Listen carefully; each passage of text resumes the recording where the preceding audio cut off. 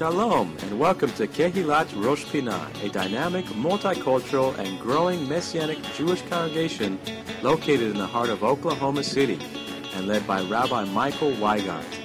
Our goal is to bring you the message of the Word each week from a Jewish perspective and to exalt the Messiah Yeshua as Lord and Savior over all. We are a loving congregation made up of both Jew and Gentile, now one in the Messiah, with Shabbat morning services at 10:40 a.m., and various studies throughout the week. Please come and join us next time you are in Oklahoma City. We would love to have you. And now, we hope you enjoyed today's message.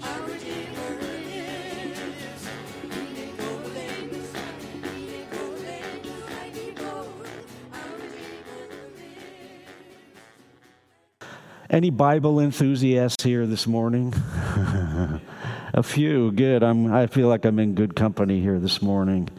And if you are a Bible enthusiast, and even if you're not particularly a Bible enthusiast, you can probably name some of the great Israelites that we read about in Scripture. You can come up with some of the names just knowing them historically. And I think about those whose names are recorded, and even sometimes their histories are recorded, or their events or their words are recorded in the Holy Scriptures. I think of Abraham and Sarah, these men and women that we read about them. And just think about if all your life was written about and all the generations were reading about your life. And we know how Scripture is so honest, so truthful. It shows both the good side sometimes and also sometimes some of the tough things and bad decisions.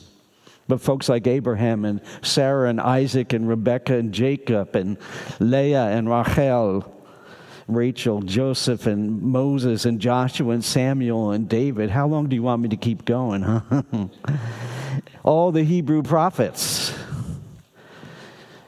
And one of my favorite characters in all of Scripture, and I'm going to confess it to you today, is Miriam. The mother of Yeshua. Is Miriam the mother of Yeshua? How many think she was just an incredible person? She was. And also, I think of the Shlichim, the apostles, all those first century Jewish followers of Yeshua, all the Talmidim. I think of other first century Messianic Jews that we read about, particularly in the book of Maaseh Shlichim, the Acts of the Apostles, such as Barnabas and Apollos. These were tremendous people. People who had come forth from Israel that we learn about them in Scripture, but there's one that's the crown of them all, the crown and glory, who came forth from the tribe of Judah. His name is Yeshua. It tells us in Matthew chapter 1, verse 1, that Yeshua was a descendant of both Abraham and David. So he was a descendant of Abraham, and he came through David's tribe, the tribe of Yehudah, the tribe of Judah. Tremendous people. With their foibles, sometimes we see, but there they are presented to us in Scripture. You can make a very long list. There are actually lists out there of all the people that are mentioned. Some are mentioned with bright lights and big action, and others are just a tiny mention, but that doesn't mean the ones that aren't mentioned so much are unimportant. Some who aren't mentioned very often are actually quite important. And as you think about these Israelites, there are also those who were non-Jews, who weren't from Israel, that were extremely important. As we start to think of their names and think of the plan and purpose of God that was connected to some of them, it's also an amazing thing. Can you really imagine Rahab? What she did, where she came from, and how important she was. She's mentioned by name. She's mentioned in the genealogies. How about Ruth? Think about Ruth. Ruth is often, when we ask folks, what's your favorite character, or what's your favorite woman that's mentioned in Scripture, Ruth is almost always the first one mentioned. Ruth. A whole book is named after her. We read about Ruth at Shavuot in particular. And then there's also another character who's from a totally different background. His name is Cyrus. How did God use Cyrus? It's amazing to open the doors, this king to open the doors for the Israelites, the Jews, the Hebrews to return back to our promised land. And then there's some new covenant ones. Cornelius. How many remember Cornelius in Acts chapter 10? Cornelius, what an incredible person. We'll talk more about him in a minute. And then there's the one that's part of this week's parashah. He's called Jethro. Jethro. What an incredible man this is.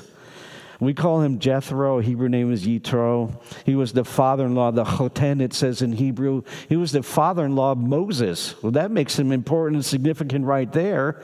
He was the grandfather of Moshe's children. There you go. And he's a fascinating biblical character. And there's actually quite a bit written about him. And this week's parashah, as I mentioned, bears his name. His name is Yitro. We're going to talk about him in detail in Shabbaton today.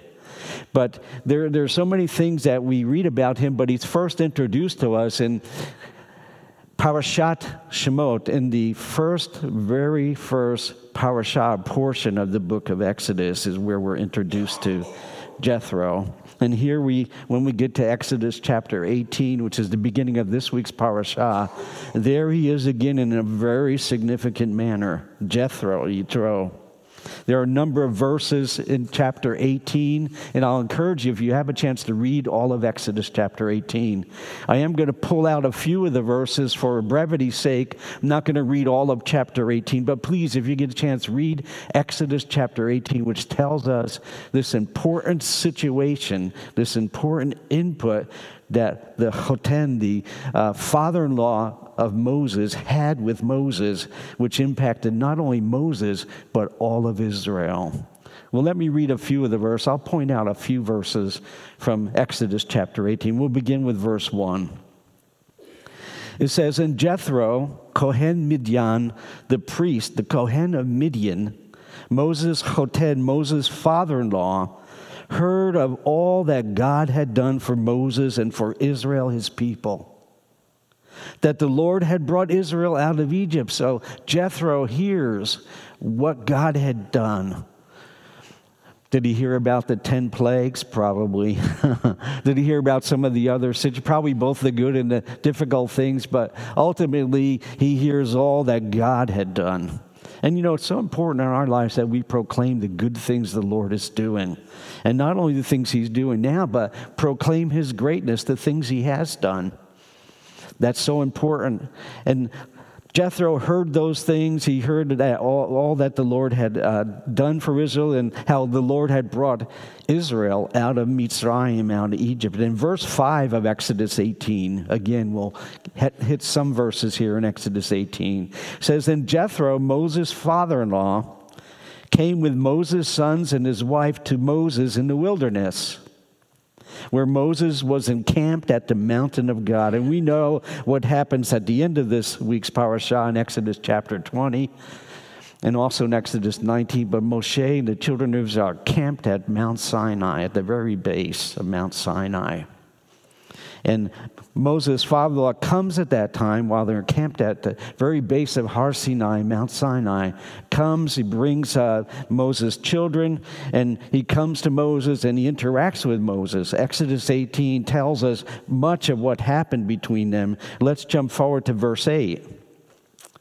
"And Moses told Jethro, his father-in-law, all that the Lord had done to Pharaoh." Can you imagine having a recording of Moses telling his father-in-law, this is what happened?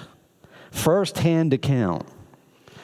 Telling his father, Jethro, I went into the courts of the Pharaoh, and I said, let my people go. Can you imagine this? "And Moses told his father-in-law Jethro all that the Lord had done to Pharaoh and to the Egyptians for Israel's sake, all the hardship that had come upon them on the way, and how the Lord had delivered him." It's so important when we have issues in our life and difficulties, and all of us do at times, that we not forget the Lord. That we are clearly stating that the Lord is good. And you may be going through something right this morning. Let your eyes be upon the Lord and see the good things that he will do. Proclaim his goodness. Proclaim the good things of the Lord. It seems like Moses did that, but he was very honest also. And he told of the hardships that Israel had experienced. And verse 9 continues. And after Jethro hears all this tale, all this story, all the narrative, all the history that happened, however you want to express that idea, Jethro has the possibility to respond in different ways to hearing that. Here's what it says he does. This is one of the things that makes Jethro so distinct. Verse 9, then Jethro rejoiced. He rejoiced for all the good which the Lord had done for Israel. By the way, are you able to rejoice with those who rejoice? Or do you feel jealous sometimes? Well, why are they getting so blessed and I'm not? It says, Jethro rejoiced for all the good which the Lord had done for Israel, whom he had delivered out of the hand of the Egyptians. Verse 10, and Jethro said, blessed be the Lord, and the word there for Lord is Yod-Heh-Vav-Heh. Blessed be Adonai. That special name for the God of Israel. And Jethro said, blessed be the Lord who has delivered you out of the hand of the Egyptians and out of the hand of Pharaoh, who has delivered the people from under the hand of the Egyptians. In verse 11, he makes this declaration. Now I know that the Lord is greater than all the gods. For in the very thing in which they behave proudly, he was above them. Jethro, through the testimony and through understanding more and more about the Lord, is coming to a place of closer connection with the God of Israel and recognition of the God of Israel. And remember, he's a priest of Midian. He's a Kohen Midian, it says. He's a religious person in the area of Midian. Now, there are many reasons why Jethro, I think, shines out in Scripture. Many reasons. But one reason he stands out, I think, is connected to what we read in last week's parashah. And please hear me on this. I've been emphasizing Jethro, but the end of last week's parashah should get our attention. And I'm talking about what we read in Exodus chapter 17 at the very end. And let me read a little bit to you, because we're introduced to another person from the nations. We are learning of Jethro in Exodus chapter 18. We were introduced to Jethro in Exodus chapter 2. But in Exodus chapter 17, we're introduced to someone else from the nations. Someone else who wasn't from Israel. I'll mention his name, you probably know, and we can probably boo after we say it, but his name is Amalek. Amalek. That's right up there with Haman. In fact, it's I was waiting for that somewhere along the line. But according to Jewish custom, and there seems to be some link there, that Haman was connected to the Amalekites. And that makes a lot of sense, doesn't it? Genealogically. But let me read to you a little bit. We read a little bit about Jethro. He's a shining character. He rejoices in all the good things God had done. He rejoices in hearing how God had delivered the people. But just before Jethro's really spoken about in Exodus 18, there's Exodus chapter 17. And there's almost the antithetical character, the opposite character of Jethro with Amalek. Let me read some verses from chapter 17. Again, we can't read all of it for time's sake, but if you have a chance now, your homework is read Exodus 17 and 18 together. Splice them together. They're divided by the parashayot, by the Torah portions. But when you put them together and you see the juxtapositioning on one hand in chapter 17 of Amalek and on the other hand chapter 18 of Exodus, Jethro, you have these two side by side. And much information stated about both of them in the Torah. Exodus chapter 17, let's read verse 8. Now Amalek came and fought with Israel and Rephidim. Jethro rejoiced to hear all God had done for Israel. Amalek comes, and what does he do? He fights with Israel. In verse 9, Exodus chapter 17, and Moses said to Yehoshua, to Joshua, choose us some men and go out, fight with Amalek. And that's almost a recounting of all of Israel's history from then on. From that point on, in traditional Judaism, everyone who's an enemy of Israel is like an Amalek. Moses said to Joshua, "Choose us some men and go out, fight with Amalek. Tomorrow I will stand on the top of the hill with the rod of God in my hand." And verse 10, so Joshua did as Moses said to him. I'm so glad that Joshua was obedient, aren't you? So Joshua did as Moses said to him and fought with Amalek. Verse 13. So Joshua defeated, the Hebrew word is halash. It's to do with the word halash. He defeated Amalek and his people at that time, but Amalek continued to persist. So Joshua defeated Amalek and his people with the edge of the sword. Verse 14 of Exodus chapter 17, then the Lord said to Moses, "Write this for Zikaron B'Sefer," it says.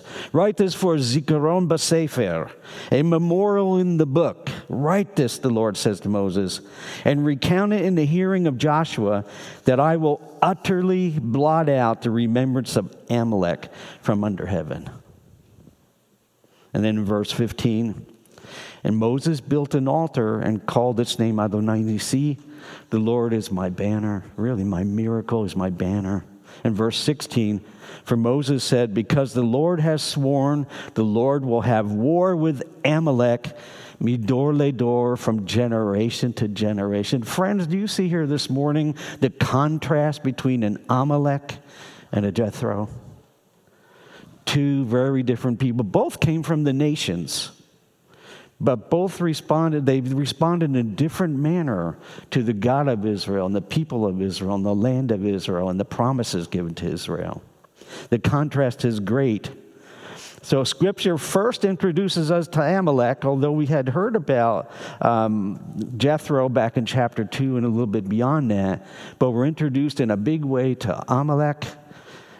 And then one after the other, from Amalek to Jethro, it's almost as if to show us the contrast.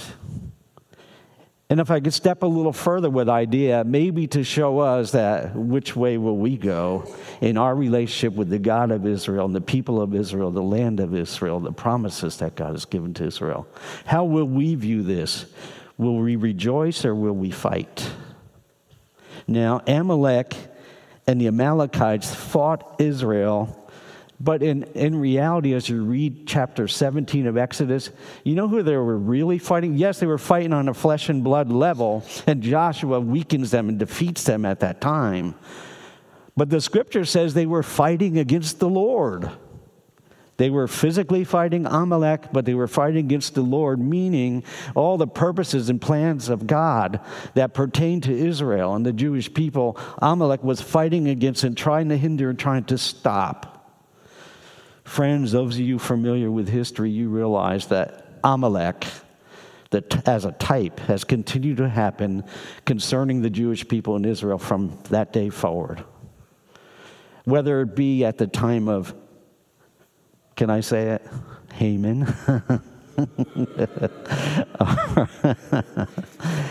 Or all the way up to modern times. And I won't mention those names. Some of those names I don't even want to say. Folks that have fought with. But on the other hand, there are those who have stood with Israel with such love and care, have stood with the Jewish people through thick and thin. And before we conclude today, I want to tell you about a few of them. A few modern folks and their stand for Israel. So on one hand, Amalek, God says, I'm going to fight with him forever.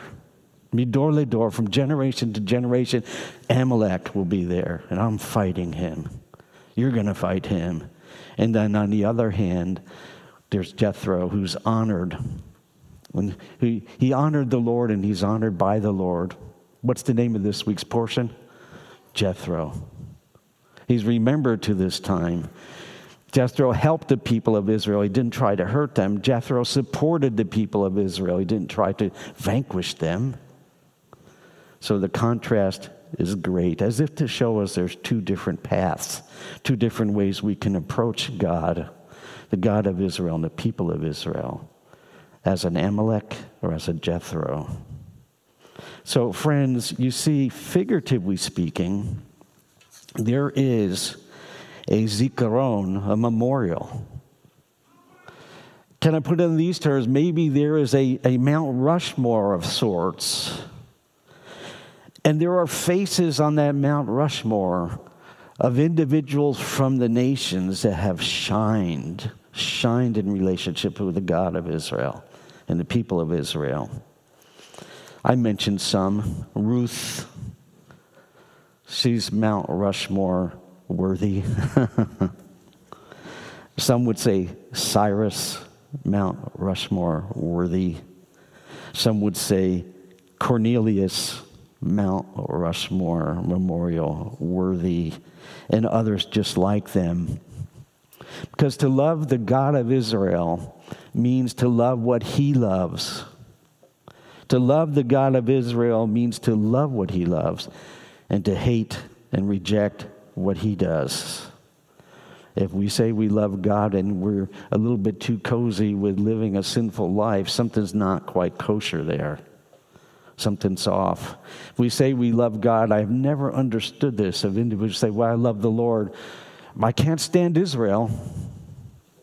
I love the Lord. The nation of Israel, and then all these evil things they are saying currently about the nation of Israel, which is a bunch of narishkeit, a bunch of basura garbage about Israel. There's an inconsistency to say we love the God of Israel and that we don't love the people of Israel or the land of Israel. Something's not consistent. Maybe I'm wrong in my thinking, but that's how I would view it. And Scripture seems to uphold that because at a core spiritual level, the Lord opposes those who resist his plans and his purposes. And central there has been the people of Israel, the land of Israel, central to the God of Israel. And he opposes those who resist his plans and purposes and spurn his grace, but he helps those who honor him. Now, through Yeshua, our Messiah, great provision has been made for all peoples, from all nations. After all, the Great Commission says, go into all the world and preach the good news, the Besarah, the gospel. Teach them all things that I've commanded you. And there was that promise, lo, I am with you always, even unto the end of the age. And in Romans chapter 8, verse 31 says, what then are we to say to these things? If God is for us, who can be against us? And then verse 32. This is just before Romans 9, 10, and 11, these three chapters that focus so much on God's plan for the Jewish people, for Israel. He who did not spare even his own son, but gave him up on behalf of us all, is it possible that having given us his son, he would not give us everything else too? There's great benefit, spiritual benefit, to serving the Lord and loving the Messiah. And if Jethro is a shining example, which I'm trying to express here this Shabbat morning, if Jethro is a shining example of an individual from the nations who so loved the God of Israel, grew in his love and affection to the God of Israel and the people of Israel, we have to segue then to Cornelius in the New Covenant. And let me tell you a little bit about Cornelius. How many have heard of Cornelius? I had a friend whose last name was Cornelius. And every time I saw this guy, he was the opposite of this Cornelius. But every time I saw him, the only thing I think of was Acts chapter 10. Well, yeah, he was very different from Acts chapter 10. But let me read you a few verses again. And if you want extra credit here, go ahead and read Acts chapter 10, along with Exodus 17 and Exodus 18. Here's what it says in Acts chapter 10, beginning with verse 1. There was a man in Caesarea. Caesarea's on the coast of Israel, still a very pretty place. There was a big Colosseum there, a big amphitheater, a big settlement there. There was a man in Caesarea named Cornelius, a Roman army officer, a centurion, in what was called the Italian regiment. So he was from Rome, from Italy, at least based there. And then verse 2 describes this man. If you just stopped at verse 1, you'd think, oh, there's no good coming out of this. In first century Israel, a Roman centurion, an officer, and they're overlording the whole country. But verse 2 quickly tells us that this centurion, Cornelius, was not like other centurions. It says he was a devout man. It says he was a God-fearer. It says, as was his whole household, so he was leading his household in a way different than most centurions led their household, which was into abject idolatry. He was a devout man, a God-fearer, as was his whole household, and he gave generously to help the Jewish people and prayed regularly to God. How many of you like those traits in a person? Boy, this guy's already a shining character. It looks like he should be also in our figurative Mount Rushmore there. And later in verse 22 of Acts chapter 10, Cornelius is described by one of his servants. Without Cornelius being there, by the way, Cornelius' servants describe him as this, quote, verse 22 of Acts 10, describes him as a just man, a righteous man, one who fears God and has a good reputation among all the nation of the Jews. That's how he's described. His servants say that about him. So it's not just window dressing for him, but it's a reality for him. This is the kind of person he is. So let's think a little bit about this man, Cornelius, probably from Rome or from the Roman cohort, a leader, a centurion, as we've said. But during the first century in Israel, centurions, and he was a major centurion. Centurions were, if you agree, were the backbone of the Roman army presence. They were the leadership of the Roman army presence. In some ways, they were the decision makers. To a certain level, they were the decision makers. They were the authority on the ground. They had others who were under them that they said to do this, and they did it. Or don't do this, and they didn't do it. They were that kind of people. And as those who were the backbone of Roman authority in first century Israel, they were not always men of sterling character. The vast majority, and this is why Cornelius just shines forth, the vast majority of them were idolaters and pagans and everything that went with that. That's who they were. But not this one, not Cornelius. They were particularly cruel to non-Roman citizens. To non-Roman citizens, a person who was a non-Roman was, nothing. Someone that you could just subjugate and do what you wanted with. They were particularly cruel to them at times. And as a result, in first century Israel, we know historically that the Jewish population, there has always been a Jewish population in Israel. The Jewish population actually feared centurions, wanted to get away from centurions. Stay away from them, because centurions were invested with some type of authority over them, and they could literally pick that guy up and put them in the prison or torture them, do whatever they wanted to do. So they stayed away, the Jewish population. And as they feared them, they despised them. That often happens. They despised them, and they despised particularly the cruelty and the harsh treatment and the overlording that these centurions did and represented to them. Now, when you think it through, if you're familiar with what happens in Acts chapter 10, you can say without a doubt that Peter was a brave man. Sure, the Lord spoke to him, and the Lord told him what to do, but still walking and going from Joppa to Caesarea, which is a bit of a jaunt, by the way, it still is. During that whole walk, that whole time of going to meet Cornelius, who knows what could have been going through Peter's head? He knew about centurions. Now he had heard that this one was a just man, as his servant said in verse 22, who fears God and has a good reputation among all the nation of Israel. So Peter's told to go there.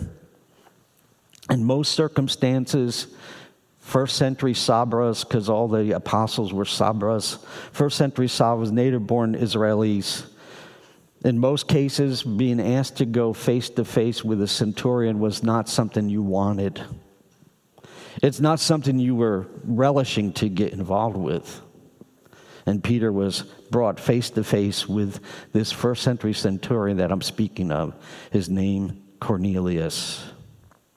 Now, Peter did at that time, I think, the same thing that we must do. Please hear me if you don't hear anything else.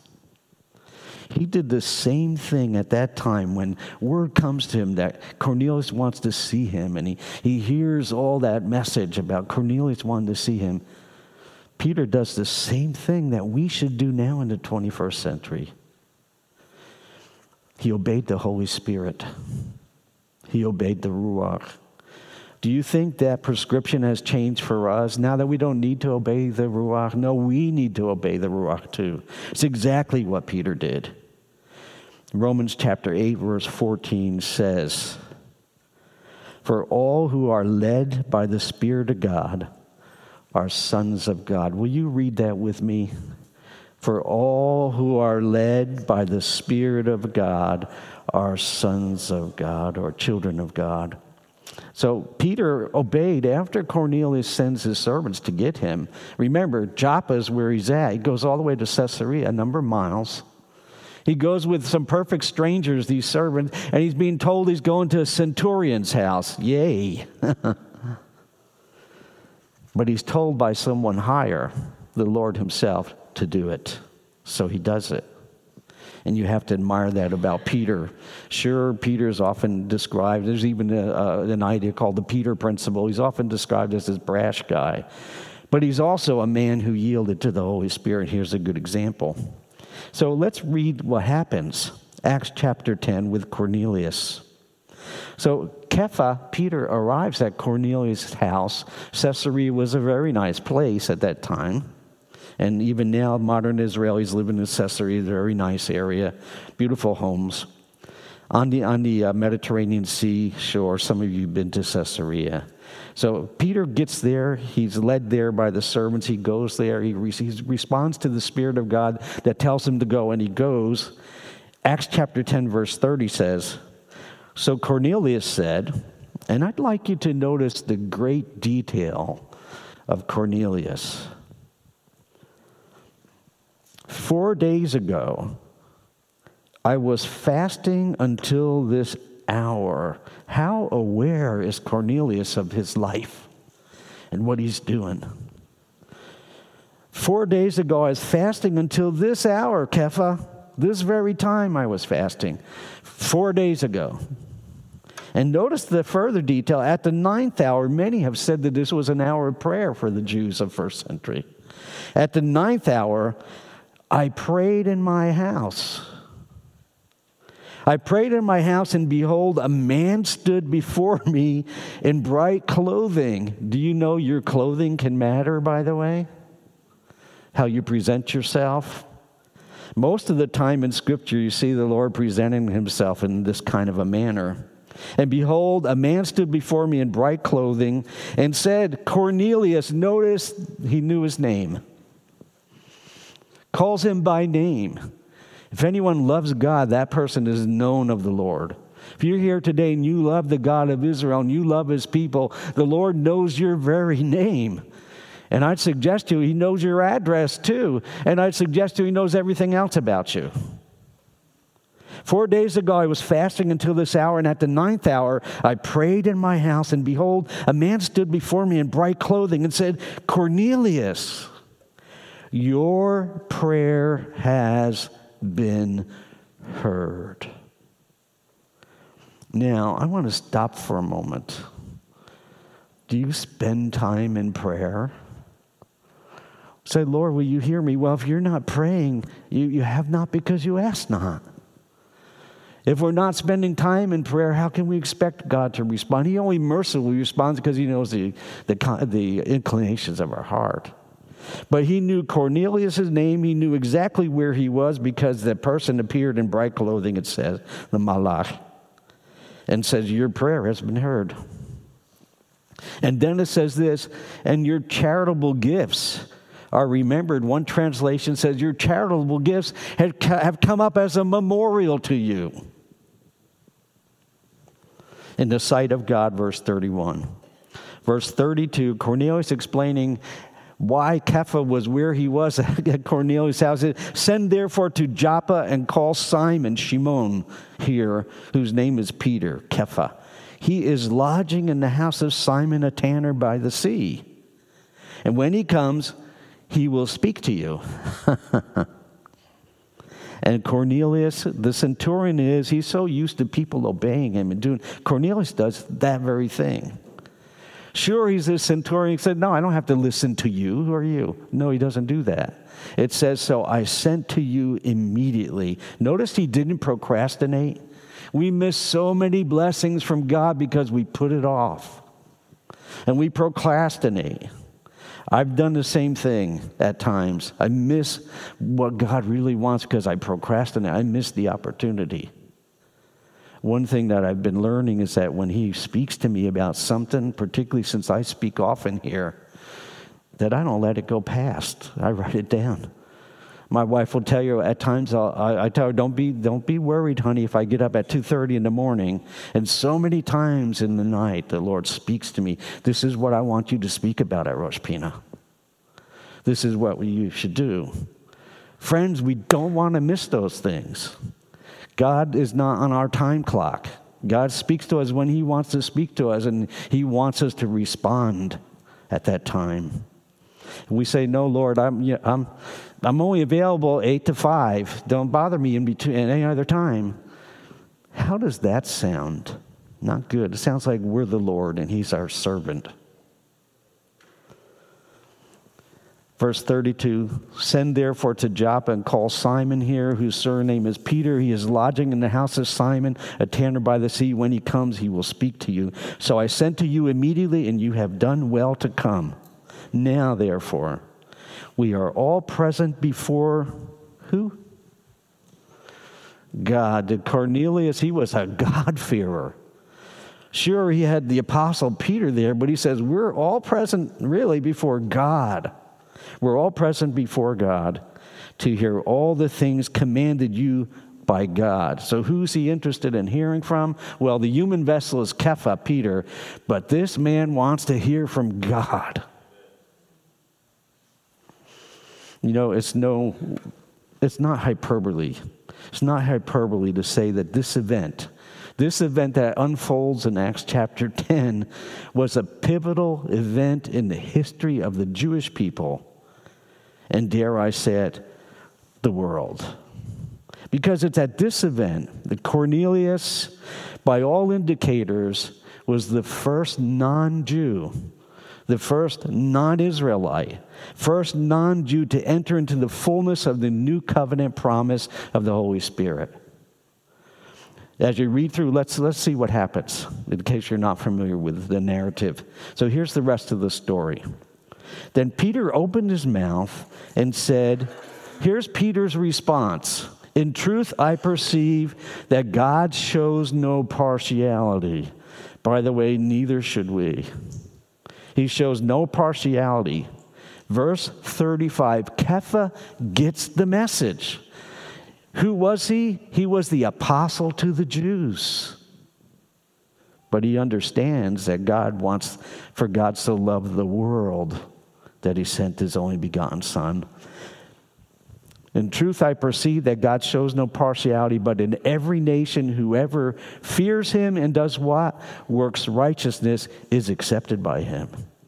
Cornelius, you're accepted by him because you fear him and you've done righteous things. He supported the Jewish community. Historians say that he helped build synagogues in the first century. He supported them. But in every nation, whoever fears him and works righteousness is accepted by him. Verse 36, the word which God sent to the children of Israel, preaching peace through Yeshua the Messiah, he is the Lord of all. That word you know, which was proclaimed throughout all Judea and began from Galilee after the immersion which John preached, how God anointed Yeshua of Nazareth with the Ruach HaKodesh, with the Holy Spirit, and with power, who went about doing good and healing all who were oppressed by the devil, for God was with him. And we are witnesses of all things which he did, both in the land of the Jews and in Jerusalem, whom they killed by hanging on a tree. Verse 40, Acts chapter 10, him God raised up on the third day and showed him openly. Not to all the people, but to witnesses chosen before by God, even to us who ate and drank with him after he rose from the dead. And he commanded us to preach to the people and to testify that it is he who was ordained by God to be judge of the living and the dead. To him all the prophets witness that through his name, whoever believes in him will receive remission of sins. So there it is at the house of Cornelius, that Kepha, the apostle to the Yehudim, the apostle to the Jewish people, speaks to this centurion the gospel and shares it with him. And if you read the rest of what happens, basically what happens, again, if you have a chance, read all of Acts chapter 10. But the Holy Spirit comes upon Cornelius with the evidence of speaking in unknown tongues, comes upon Cornelius and his household, and Cornelius says, I need to be immersed in water. So did Peter procrastinate about it? No. He did it. He did it. So there Cornelius and his whole family. Now, what's curious to me about Cornelius' story is that we don't know much of what happens afterwards. But it's interesting speculation. Did he go back to Rome and tell everybody he met about what happened to him? Friends, how many of you think that he might have done something like that? Because that's how people are. They go and they tell, this is what happened to me. This is what happened to me. That's why we need to let people know what's happened in our life, to give them our testimony. Let them know that God has changed us. God has filled us with the Spirit. God has called us. God has used us and wants to continue to use us. And tell them he wants to do the same for you. And I can't imagine Cornelius and his whole household going back to Rome when his gig is up in Eretz Israel, the land of Israel in the first century, and keeping his mouth shut. I just can't imagine it. Such a dramatic thing. Now, I want to conclude with bringing these two together. Jethro and Cornelius. Jethro, Cornelius. There are some common traits between the two of them. I want to share 8 of them. There's many more than 8, by the way. But I want to share 8 common traits just briefly. When you put the two together and you look at these two historical persons, you realize there's some common traits between these two. Number 1, they were teachable and they were willing to follow God.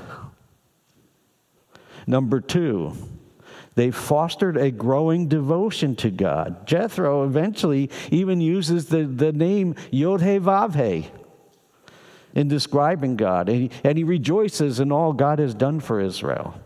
And he helps Moshe greatly with advice, with yoetz, with counsel. And Cornelius, well, it's axiomatic. We know what happened with him. So they fostered, number 2, a growing devotion to God in their lives, both Jethro and Cornelius. Number 3, key one. They were men of prayer. How do we know that? Jethro was a Kohen Midian. He was a priest of Midian. He was a religious man in his community that had to involve some type of prayer and devotion. Cornelius was a praying centurion. I mean, he might have been the only one in Israel at that time, but God knew his address and knew his name and knew his plan for him. You may be the only believer in your family right now, but God knows. He wants to use you in your family. You may be the only believer at your workplace, but He knows where you work, and He wants to use you there. Or it's your place of education. So number 3, they were men of prayer. Number 4, these two, Jethro and Cornelius, when we look at the traits that bind them together, we see commonality with. Number 4, they acted kindly. And they were generous towards the people of God, both of them. Number 5, this connected to number 4, they extended hospitality to others. Jethro was very accommodating to Moses. So accommodating that Jethro's daughter married Moses. Zipporah marries Moses. And Cornelius, he extends hospitality. He opens his door to this Jew, Peter. This Jewish man in the first century that he would have normally not had contact with, although he was different than most. So they acted kindly. And number 5, they extended hospitality to others. Number 6, they were willing to leave their comfort zones to reach out and be a blessing to others. Many times the blessings of God are thwarted in our life because we won't leave the comfort zone. By the way, Kepha left his comfort zone in order to go to Cornelius' home. Number 7, they influenced those around them. Jethro influenced those around him, including his grandchildren and others. And Cornelius, his whole household came to faith. So they influenced those around them by their own faithful actions. And lastly, number 8, today they both have, how should I say it? They both have names that are names of honor. Jethro and Cornelius. Those who know Scripture and you hear those two names, something nice comes up in your thinking. When I hear the name Cornelius, once I get my friend who's got that last name out of mine, then there's this Cornelius. And what we read the testimony of him, what an incredible man he was. So their names are names of honor, a memorial in a sense, a remembrance of them and their deed, their heart towards the God of Israel and their heart towards the people of Israel. Friends, I think we should realize well that many heroes of the modern state of Israel, and indeed the modern Messianic Jewish community, came from the nations, not just from Israel. There are many. I began listing some of the ones I know historically that were critical, and I'll just mention a few. Some of you may have heard of these individuals, some may not have heard of them, but these were individuals that impacted the state of Israel, that have streets named after them, and they're not from Israel. They're from the nations. Anybody ever heard of Balfour, Arthur Balfour? You can't hardly read any modern a history of Israel without coming across his name. How about Ord Wingate? Anybody ever heard of Wingate? Check him out, O-R-D-E, Wingate.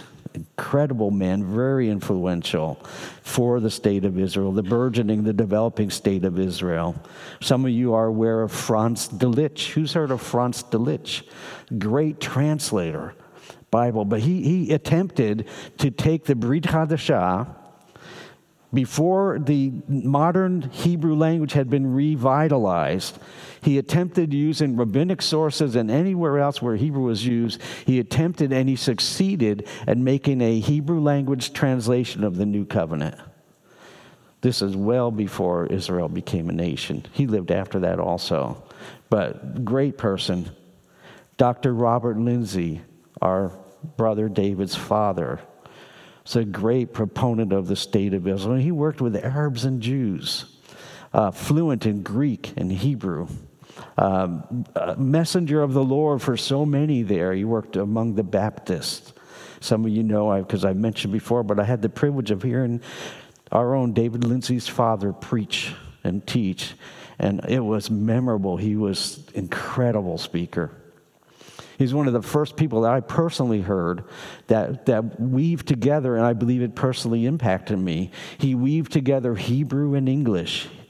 He was perfectly capable of preaching in Hebrew, and he did. But at certain meetings, he spoke in English, but always Hebrew words came out. And he brought them out, and it was a constant training session. Narkey Street Baptist Church in Jerusalem. That at one time in my life, before I was married and was living in Israel, I would walk miles to go to that place to hear Dr. Lindsay. A blessed memory. How many have heard of Raoul Wallenberg? Anybody heard of him? He saved many Jewish people. And because of his extending his hand to them, I believe he was Swedish, but extending his hand to persecuted Jewish people, who knows how many hundreds and maybe even thousands of individuals now are living in the state of Israel because of what Raoul Wallenberg did in saving their family. And there's so many more names you can fill in blanks of people from the nations, critical to the Messianic Jewish movement, critical to the state of Israel, and we should thank God for them. Their names are as a memorial, a memoriam for them. Now I want to conclude with two passages of Scripture. The first one, from the Brit Chadashah, from the book of Galatians, is chapter 6, verse 9. Let us not grow weary while doing good, for in due season we shall reap if we do not lose heart. Verse 10, therefore, as we have opportunity, let us do good to all, especially to those who are of the household of faith. And then also, Messianic Jews, the book of Hebrews, chapter 6, verse 10. Maybe for some of you here today, this may be a word for you. For God is not unjust to forget your work. He's not unjust to forget your work and labor of love, which you have shown towards his name, in that you have ministered to his people and do minister. Will you pray with me? Lord, thank you for allowing us to know about these people, men and women, that you place their stories in the Scripture that we might learn from them and learn of them and apply the very good principles that we're working in their lives by your Spirit apply to our lives. Lord, I pray today that you will continue to raise up a great remnant in the house of Israel among the Jewish people. And I also pray, Lord, that you'll continue to raise up many, many in the nations who will love you, O God of Israel, and love the Jewish people. Thank you, Lord, for your favor in Messiah Yeshua. We pray for all those who are laboring in your harvest fields, because the fields are white unto harvest. We pray, Lord, for all the believers in the land of Israel, for the leaders in the land of Israel, for the communities in the land of Israel. Lord, that they will sense your presence, that they will know that you are with them. And we also pray, Lord, that as your good news continues to go out into all the nations, that you would be pleased, O Lord, to bring forth a great harvest in our generation. Blessed are you, O Lord. You've kept us, you have sustained us, and you've brought us to this very season. In Yeshua's name, amen. You've been listening to the Shabbat message from Rosh Pinah Messianic Jewish Congregation in Oklahoma City, Oklahoma. We would love to have you visit us. Our weekly services begin at 10:40 a.m. each Shabbat, and we are located at 2600 Northwest 55th Place, north of Northwest Expressway at the corner of Northland Avenue and Northwest 55th Place. We meet each Shabbat for wonderful praise and worship with dance, liturgy, teaching, food, fellowship, excellent children's programs, and Bible studies on Tuesday nights. For more information, please visit our website, www.roshpinah.org. That's ROSHPINAH.org. You can also reach us by phone at 405-842-1967 or email us at info@roshpinah.org. Thank you for spending time in the Word with us today. Shabbat Shalom and blessings in Messiah Yeshua.